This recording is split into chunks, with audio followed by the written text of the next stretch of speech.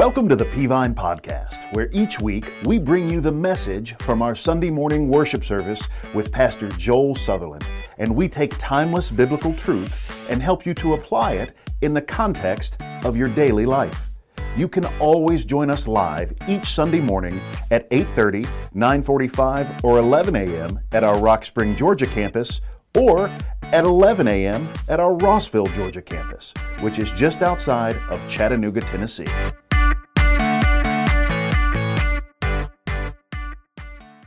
Hey, take your Bibles, turn to Luke chapter 15. I'm starting a new sermon series today that goes along with our 21 days of prayer, and the theme is One Matters. But today I want to kick the sermon off, the series off, and preach on this subject, One Soul Matters. Luke chapter 15, and we'll start reading in verse 1 in a few moments, but right now, just look this way. One soul matters. We sometimes get hung up in, it's not just church world, we like big numbers, right? We like a lot of things. And that's true, man. In church world, we like big numbers. God liked big numbers. He always talked about big numbers. But what he never wanted us to do to overlook the importance of one person, one prayer, one focus, all that, God wants us to remember the number one. And so today I want to preach on this subject, one soul matters. Hey, before we dive in that, how many of you have ever taken an Uber before? Let me see your hand. You ever been in an Uber? Yeah, most of you. That surprised me. Most of you. I take Ubers all the time when I travel, and every year Uber releases its Lost Index. This is the statistics on the things that people leave behind in Uber cars. And so I thought, since we're talking about losses today, let's look at what Uber said. Now, we don't have the 2020 report. They usually release it in the spring. We have the 2019 report, and here's some of the things we learned. For example, we learned from Uber the 10 most commonly forgotten or lost items. And it's what you think it would be: phone, camera, wallet, keys, purse, clothing, so forth and so on. It's kind of, if I ask you what was the number one lost thing on Uber, you'd probably say phone. That makes sense. Well, it goes on, it digs in a little bit deeper, and they gave a list of the 50 most unique lost items in Uber. Now, I'm not going to show you 15. I narrowed it down to 50. I'm not going to show you 50, but I narrowed it down to 15. Number 15 on the list was a full fish tank with fish and water in the tank. I don't even know. I don't even know who carries that around. 14 was a Japanese-style mandolin. Don't know what that is. 13 is a fog machine, because who doesn't have a fog machine in their pocket, right? You never know when you just need to throw some fog out somewhere. 12, Harry Potter's magic wand. Which I'm not sure why he just didn't wave it and bring them back. I'm confused on that. Number 11, I don't feel sorry for this guy. A McDonald's visor and a large fries. He'd worked at McDonald's all night, got an Uber to go home, and he forgot his dinner in the Uber. That's sad. But a white gold wedding band with diamonds. It's kind of a nice gift. A Babe Ruth signed baseball card, which would be worth more than the white gold wedding band with diamonds, I promise you. Number 8, 2 packs of Italian sausage and a Thanksgiving ham. Is that your ham or is that my ham? I don't know whose ham that is. Number 7, a Star Wars skateboard. I don't know if it's a hoverboard or what. Number 6, birth certificate and social security card. Can you say hello, Mr. Identity Theft, right? Like, that's made it easy for them. Number 5, a professional grade hula hoop. Can we stop for just a moment? Now, I hula hooped as a kid. Did anybody know that there's actually professional hula hooping going on somewhere in the world right now? I had no idea. And somebody lost a professional grade hula hoop. Nice. Number 4, a full set of 18 karat gold teeth. Now, I'm not really sure how you forget your teeth, right? And especially they're made of gold, but I think what happened is the guy went to eat his large fries and realized he couldn't because he left the fries and his teeth in the car. Number 3, a black and white tuxedo for a small dog. Right? Because who doesn't buy their dog a tuxedo, right? I'm going to call PETA if your dog doesn't have a tuxedo. Number 6 chicken tenders from 7-Eleven. And number 1, an 8-week-old coffee-colored chihuahua. Did it not bark or anything as you were leaving it on the way? Yeah, but I got more. Wait, they tell us more. The 10 most forgetful cities. Number 1, East Alabama, which is not a city. I love it that Uber just gave up on Alabama, right? Uber's just like, whew, man, that whole right side of that state has issues going on over there. Well, Mr. Uber, what city you want to put down? Just say East Alabama, man. That whole side of the state over there. And look, there's a couple of those. Mississippi Delta, or look at this, number 7, most forgivable cities, South Georgia. There's no South Georgia. Just if you're below the gnat line, you got issues with Uber. Well, they also tell us the most forgetful days and times. For example, Uber riders are most forgetful on Saturdays and Sundays and late at night between 11 and 1 a.m. because you shouldn't be out at night between 11 and 1 a.m.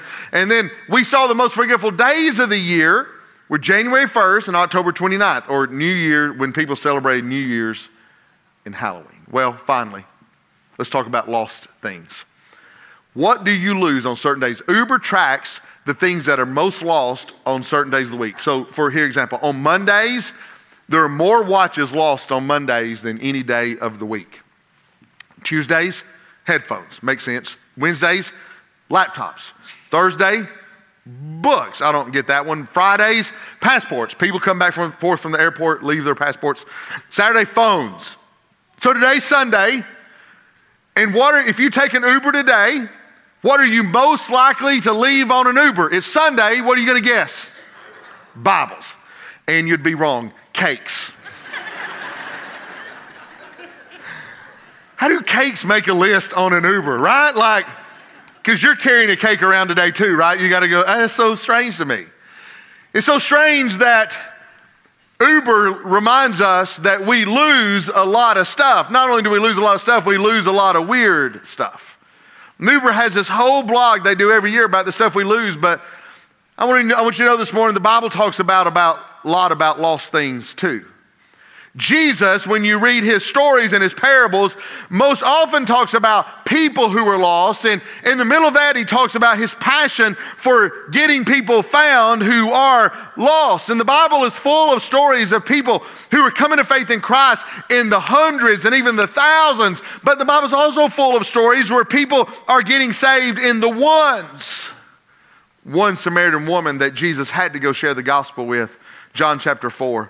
One short little man who had to climb a tree named Zacchaeus that Jesus had to share the gospel with. The Bible is concerned about the hundreds and the thousands, but the Bible is also concerned about the ones. And listen, here's what I want to tell you, church. If we are going to reach Peavine City with the gospel of Jesus, which is the mission God has given us. Can I say this? I love it when we had 6 youth saved on our winter extreme. I love it when 6 youth get saved. I love it when 3 adults get saved. I love it when dozens of kids get saved in VBS or something like that. But all of that is a product of each one of us reaching one person at a time. Because every soul matters. Because one soul matters. And that's the point Jesus was trying to make in Luke chapter 15. So would you stand with me as we honor God's word by reading it? Luke chapter 15, it's the 3rd book in the New Testament. It's about 2/3 of the way through your Bible. If you don't have a Bible, don't worry about it, or a digital device. You can look on the screen with me. Luke 15 verse 1, and all the tax collectors and sinners were approaching to listen to Jesus. The Pharisees and scribes were complaining, this man welcomes sinners and eats with them. So he told them this parable. What man among you who has 100 sheep and loses one of them does not leave the 99 in the open field and go after the lost one until he finds it? When he has found it, he joyfully puts it on his shoulders. And coming home, he calls his friends and neighbors together, saying to them, rejoice with me because I found my lost sheep. I tell you in the same way, follow me. There will be more joy in heaven over one sinner who repents than over 99 righteous people who do not need repentance. Thank you. You may be seated. Jesus begins a series of parables here, and he talks about lost things. He talks about the lost sheep. He talks about the lost coin. He's going to talk about a lost son. All of those are emphasizing the kingdom of God and our responsibility to help find lost things. So, and for the sake of time, let me dive in. Let me tell you 4 things that Jesus would say to us to help us understand that every soul matters, that one soul matters. Here's what he said. Number 1 is this. If you're not careful, you'll miss the whole point of the story. If you're not careful, you'll miss the whole point of the Christian life. Luke 15 verse 2, he said, and the Pharisees and scribes were complaining, this man welcomes sinners and eats with them. Jesus' association with despicable people in the eyes of the Pharisees and the scribes and the Sadducees had been well documented. In this passage, we're told that he associates with two people they didn't like. Number one was tax collectors, and number two was the general term for sinners. Now, let me tell you about tax collectors. Now, chances are you're not in love with your IRS agent today, unless you're married to them, of course, or you work at the IRS. We don't love the IRS in America, but that is nothing compared to Jesus' day. Let me tell you how it worked in Jesus' day. The Roman government would say to the tax collectors in the province, and I'm making up numbers, obviously, we want $100 in taxes from every household. According to the last census, you have about 1,000 households in your province. So we want you to gather $100,000 from your province, $100 a family, and you've got to turn that in taxes, and anything else you get to keep. That's how the law worked. So tax collectors would come knocking on your door every year, and they would say, I'm here to collect your taxes, and you owe the Roman government $150. And the homeowner might say, well, wait a minute, I heard the law was only $100, and the tax collector would say, now it's $175. And you might say, well, I don't have the money to pay that. They would say, well, let me come into your house, and I will evaluate the items of value in your home, and I will apply that towards your debt, and I will take whatever I want. You say, well, what if you said that I'm not going to pay it? Then they had arrest powers and could put you in jail for not paying your taxes. So in short, they were extortionists. They could get out of you whatever they wanted. They could get different sums from different people. If you were antagonistic toward them, they could charge you more than they charged anybody else. It was the worst system imaginable. It was great for the Roman government, but it was terrible for the people. And tax collectors were hated. They robbed people, they extorted them, they threw them in prison for no reason, and tax collectors were hated. And then there were sinners. Sinners meaning people who didn't have a real pristine resume. They might have had jobs that we would consider inappropriate. They might have been involved in things that we would consider not very nice. And so you've got Jesus who's out preaching and teaching the gospel to the people, and the scribes and the Pharisees and the Sadducees and the religious crowd are there complaining and arguing with Jesus, and the tax collectors and the sinners are there hearing the same message, and they're getting saved and coming to Jesus. The very people Jesus had come to reach were those tax collectors and those sinners. And the religious crowd missed the whole point. Jesus tried to explain it to them. He says later on in Luke chapter 15, Jesus replied to them, it is not those who are healthy who need a doctor, but those who are sick. I've not come to call the righteous, but sinners to repentance. Jesus was trying to tell them, hey, you missed the whole point. The whole point of me coming to earth was for those tax collectors you hate, was for those sinners you hate. Because if you're already saved, if you're already religious, if you already know God, you've gotten it. But the world is full of people who are far from God. And while you go off and talk about how bad they are, I'm coming to reach them with the gospel. Now listen to this. The religious crowd had missed the whole point of their existence. They thought the point was their holy huddle and staying away from the world. And can I tell you this, church, that when a church or a Christian retreats to their holy huddle and pushes the world away, it's not what Christ intended. As a matter of fact, can I say this? If we get to the point as a church where we're happy with our holy huddle, where we're glad about the excitement we have on Sunday, and about I want it exciting and I love it, when we're happy about all that and we lose our compassion for a world that is far from God, we have missed the whole point of why God has Peavine Baptist Church in existence and why He's left you here. You miss the whole point. The other day we were going home after church on a Sunday, and we're always in separate cars because I get here so early on Sunday. And Sherry called me on the way home, and she said, hey, what do you want for Sunday lunch? And don't judge me, but I said, hey, here's what I'd really like to have. I'd really like for you to go by Publix, and I would like you for you to get some Blackjack cherry ice cream, and that's what I'm going to eat for lunch. Don't judge me. I preached 3 times this morning. Hey, if I want a little ice cream, I need a little ice cream. And so she said, and that's not, obviously I can stand to put on a few pounds, right? Amen, right? Come on. Amen. Thank you, Denny. So I said, I want some Blackjack cherry ice cream. And by the way, I don't know if you know this or not, that if you like chocolate and cherry ice cream, I prefer this over the name brands. And when Publix came to our area, I was so excited because I was going to get Blackjack cherry ice cream again. And I absolutely love it. I mean, my mind craves it. If you've not had it, listen to me, it will change your life. It is a religious experience is what it is. And I told my wife, here's all I want for lunch. Go by and get me some ice cream. She said, all right, here's what I'll do. She said, I'll swing by Publix, I'll pick up a few things and maybe grab some other stuff, and then I'll bring you home some Blackjack cherry ice cream. She knows I like it. And I'm like, yes. And you know what? You know what happens when she's going to do that, right? You know what happens? You get the taste of it in your mouth, and you can't, drool starts coming out right down through here. Like I had to get a cloth diaper and just hold it under my mouth because drool's coming out, and I can taste it. It's in my mind. It's in my taste buds. I've done everything but put it in I got it, man. This is so good. I'm experiencing it before I'm experiencing it. It's like planning a vacation, right? Science tells us that you get just as much excitement out of planning a vacation as you do actually attending the vacation. Do you know that? And Blackjack cherry ice cream's the same way. I get as much fun about thinking about eating it as I do about eating it. She came home and put all the groceries out. And I'm going through the bags like this. I found chicken. I found vegetables. What? There bags in the car. She's not brought them all in.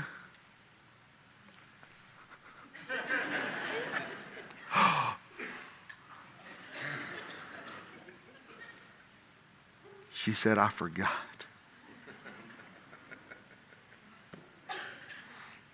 So I called the divorce attorney. We started dividing things up.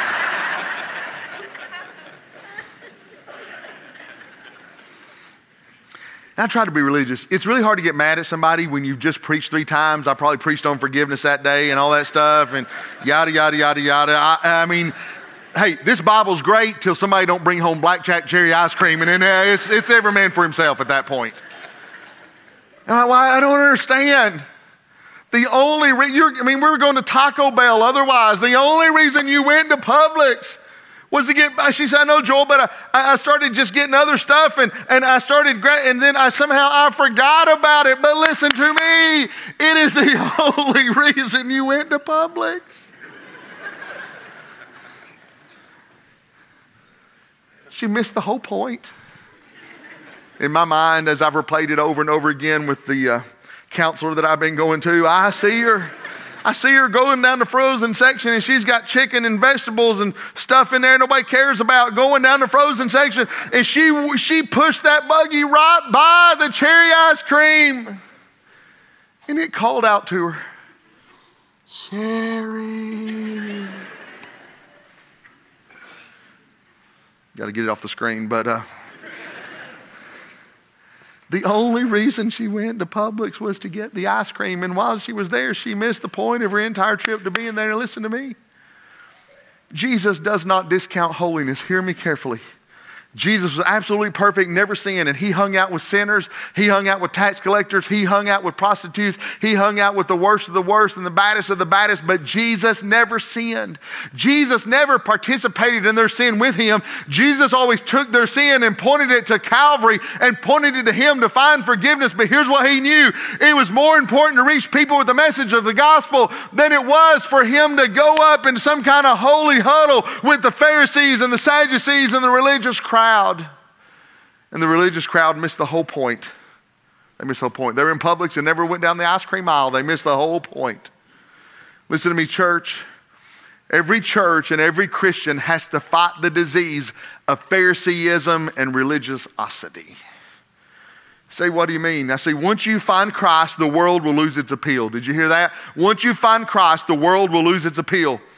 Once the Spirit of God gets in your heart, this culture is hard to take. The vulgarness of this culture is hard to bear with. The beliefs and the sinfulness of this culture is hard to deal with. And so you know what we do? We retreat to our Bible studies. We retreat to our safe places. We retreat to our Christian environments. And before long, we aren't trying to reach the world. We're spending all our time throwing rocks at the world.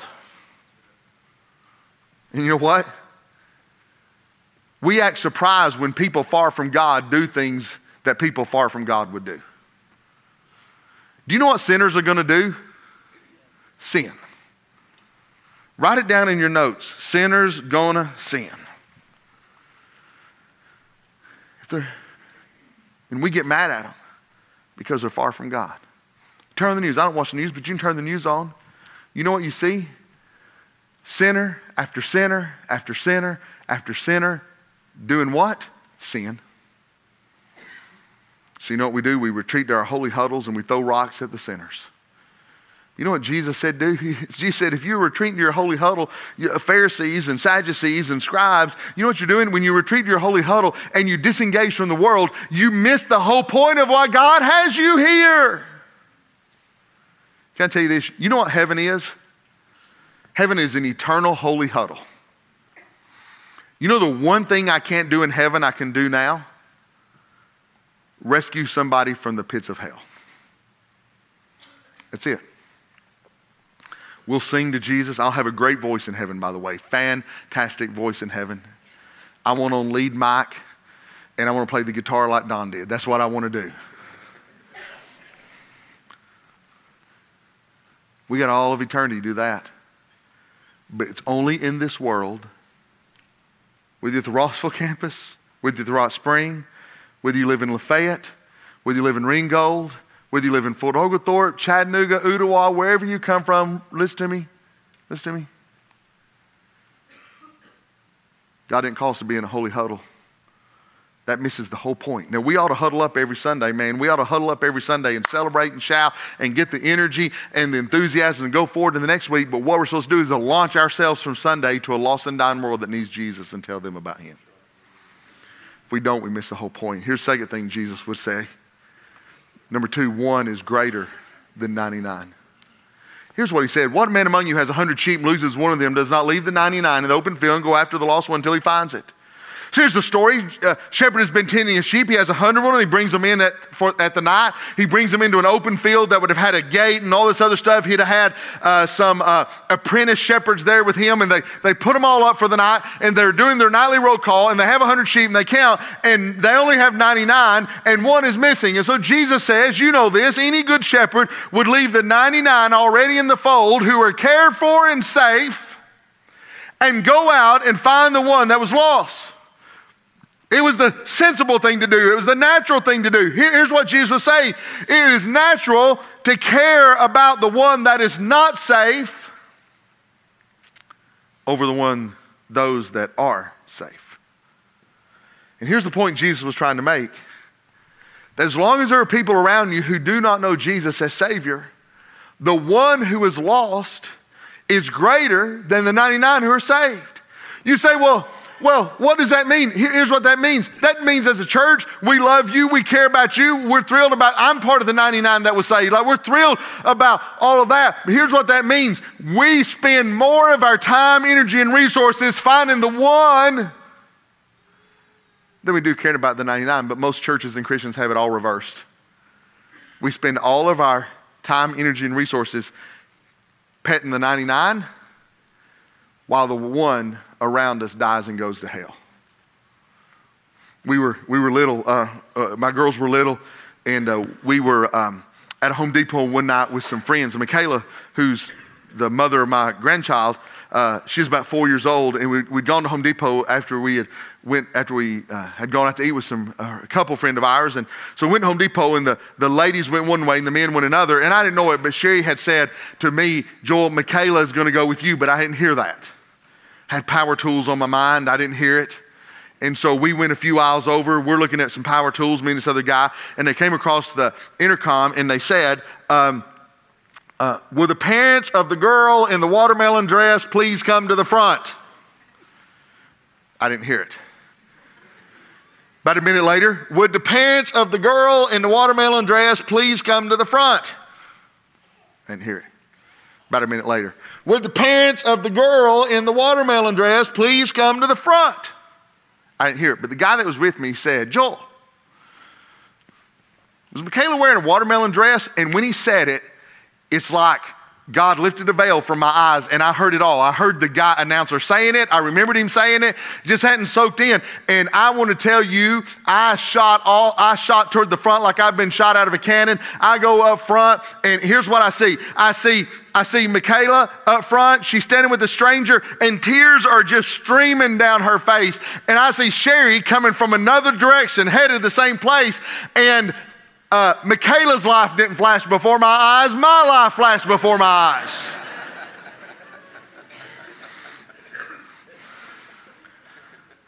I got up there as fast as I could. Sherry and I converged about the same time. Sherry was kind of got tears in her eyes. She had a little nervous. And I looked at her and I said, baby, what's the big deal? We got another one.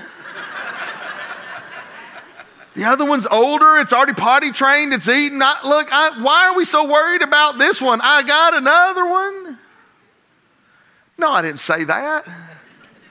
The reason you know I didn't say that is I'm alive today. No, why? Why?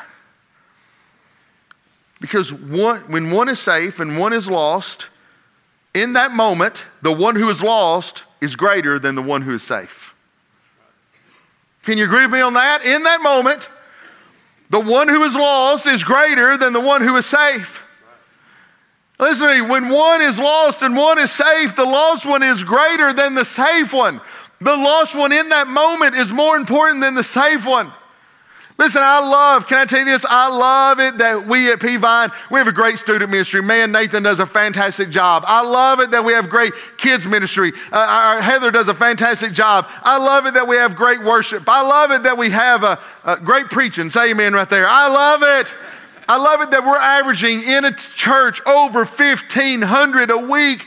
I love that. But listen, if we aren't careful, we get so focused on how many we have, and we forget the reason we're here is how many we don't have.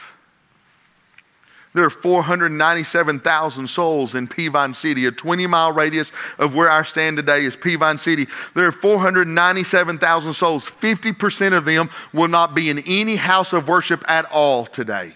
Not a Mormon church, not a Buddhist temple, not a mosque, nothing. 50% of them church will not even cross their mind. That's 250,000 people. A church will not even cross their mind today. And get this, studies tell us 80% of them are lost and on their way to hell. Even the percent that are going to a different church, a hefty percentage of them aren't even going to a church that preaches the gospel or believes the right way. And that's why we say around here, it's not about filling the building, it's about reaching a city. Because listen, if the goal was fill the building, we'd just build the smallest building we could find, fill it up and shout hallelujah. The goal has never been how many are safe. The goal has always been how many are lost. And by the way, can I say this? If it was you that was lost, you would want us to do all we can to reach you with the gospel.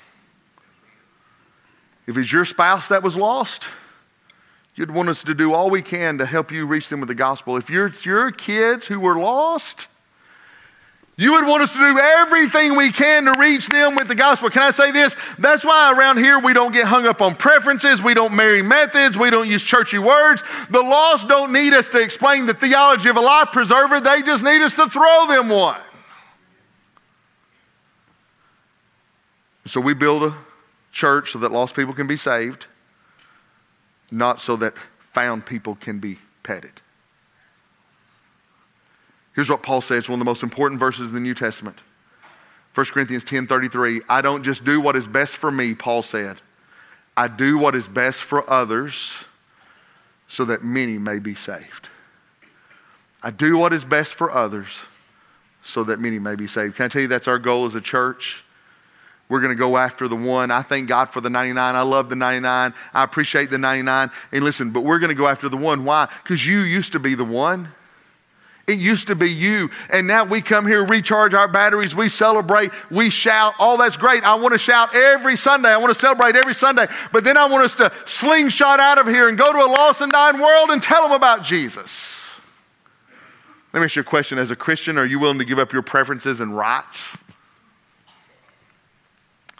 so that somebody may be saved? Paul said, I don't do what I want. I do what the best thing so others may be saved. You say, what are you talking about giving up my preference? And look, I'm not saying anything this week. I just feel like I have to say this every now and then. It's the world we live in. But listen, are you willing to give up your right to rant and rave on Facebook to keep your witness intact so people can be saved? Do you know every time you rant and rave on Facebook, people look at that and say, well, I'm supposed to be a Christian. Supposed to be a Christian. Number 3, here's what Jesus was saying. We'll just mention it and go on quickly. Number 3, sometimes you have to carry people to Jesus. Verse 5, he said, when he found the lost sheep, he put on his shoulders. I don't know what caused the shepherd to carry the sheep, hurt, exhausted, wounded, to comfort the sheep, but the shepherd did whatever it took to get the lost in the fold. I'm going to say this and move on. Some of you here today know a lost sheep. You know a lost person. Here's what I want to encourage you. You may have to go the extra mile. You say, what do you mean extra mile? You may have to go the extra mile in prayer. Hey, Lord, save them may not be good enough. You may have to set aside some time to pray and beg God for their soul. You may have to go the extra mile in loving them. You may have to go the extra mile in serving them. You may have to go the extra mile in kindness toward them. You may have to go the extra mile in witness to them. Jesus put the sheep on his shoulder and carried it back in the fold. And some of you here today, you know somebody that's lost. You know somebody that's far from God. And just telling them, inviting the church may not do it.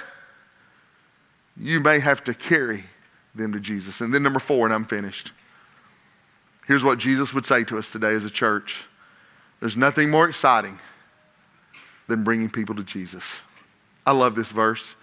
I tell you, the same way, there will be more joy in heaven over one sinner who repents than over 99 righteous people who don't need repentance.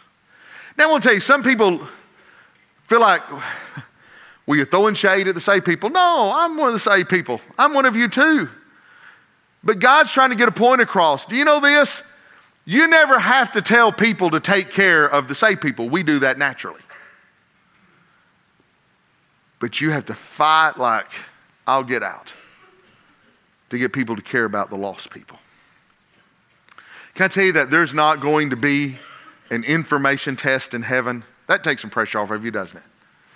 You're not going to have to know what the books of the Bible are in order. I know them. You may know them. That's good you know them. It's great being a disciple. That test is not in heaven. You're not going to have to know, when you get to heaven, you're not going to have to recite the 12 apostles, circle their names. You're not going to have to know about the cherubim and how many wings they had and the song they sang. You're not going to have to explain the 144,000 and who they are, where they came from, what they're doing, where they're going. You have to know any of that. Did you know that the test in heaven is basically 3 questions? Here they are. Number 1 is this: do you know Jesus?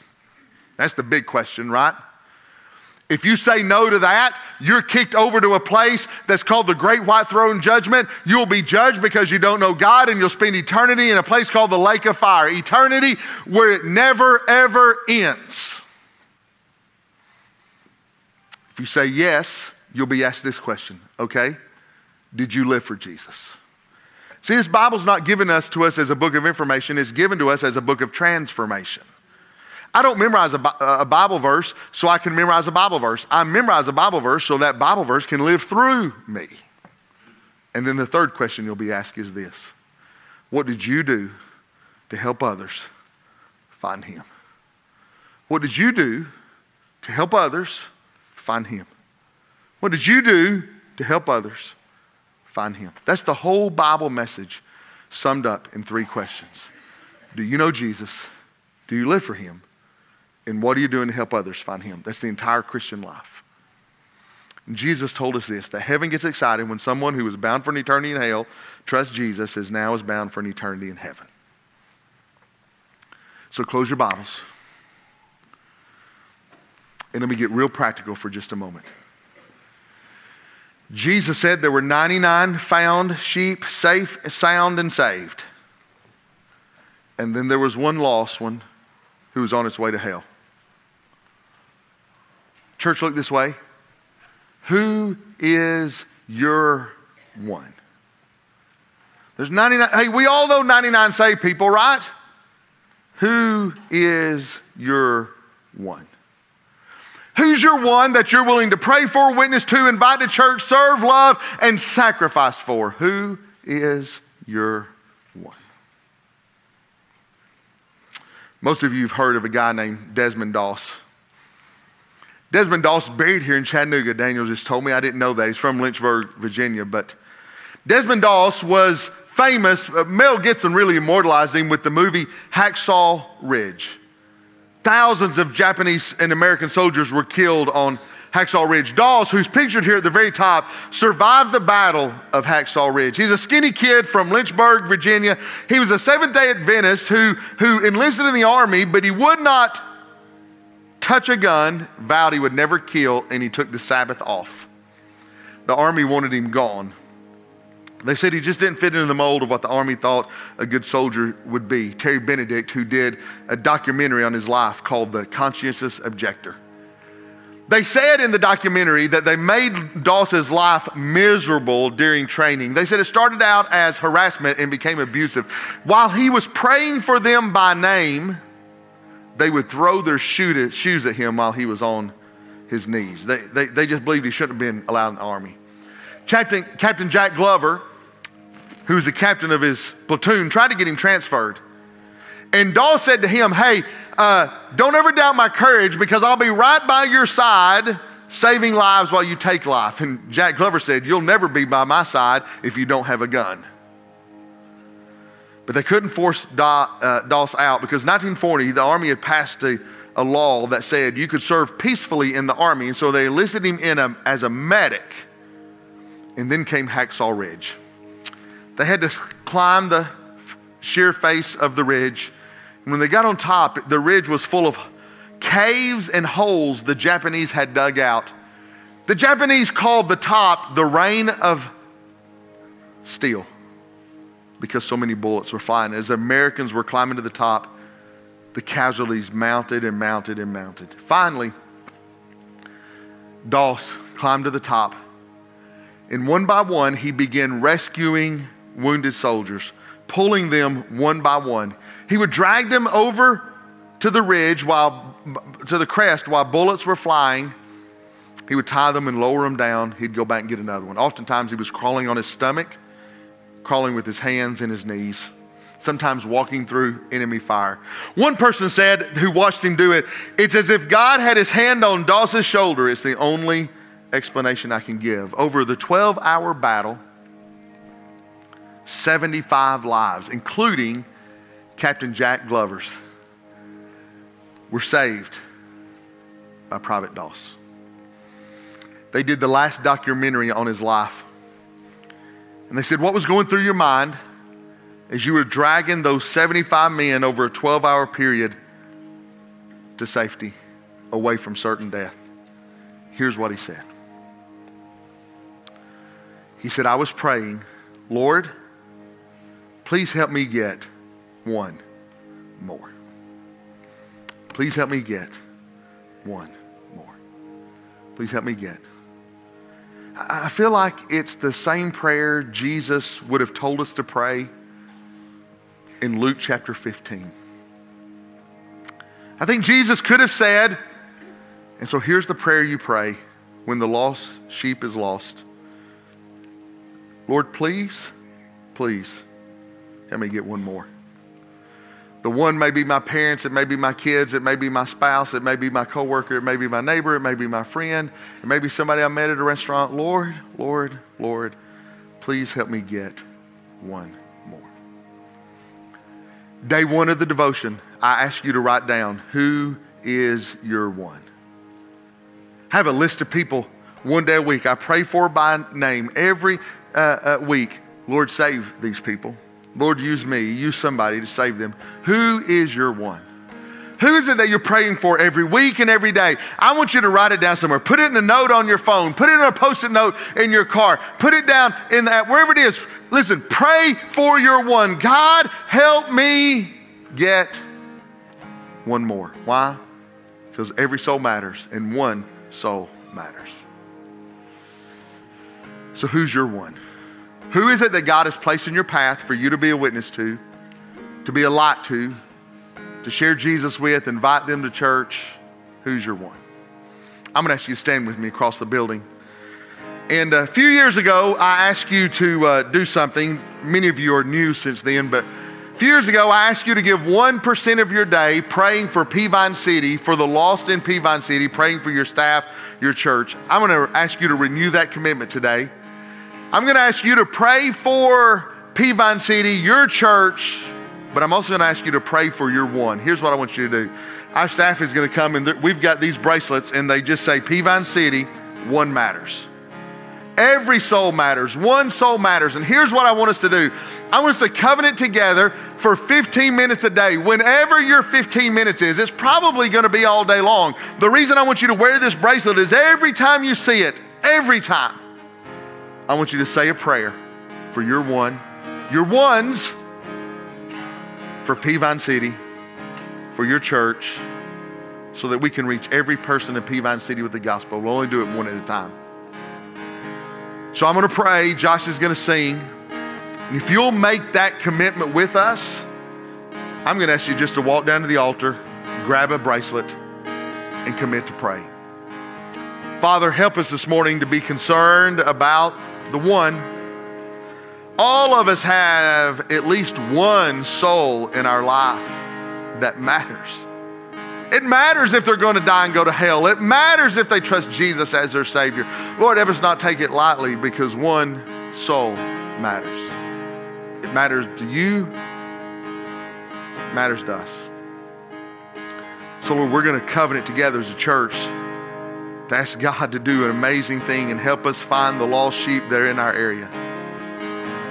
Lord, may 2020 be an amazing year of people being saved. May it start today. In Jesus' name. We hope that you've enjoyed the message this week as we help equip you to apply God's Word to your daily life. For the latest updates about what's happening around Peavine City, be sure to like us on Facebook and follow us on Instagram and Twitter. For more information about Peavine or to get in touch with us, please visit our website, peavine.org. Thanks for listening.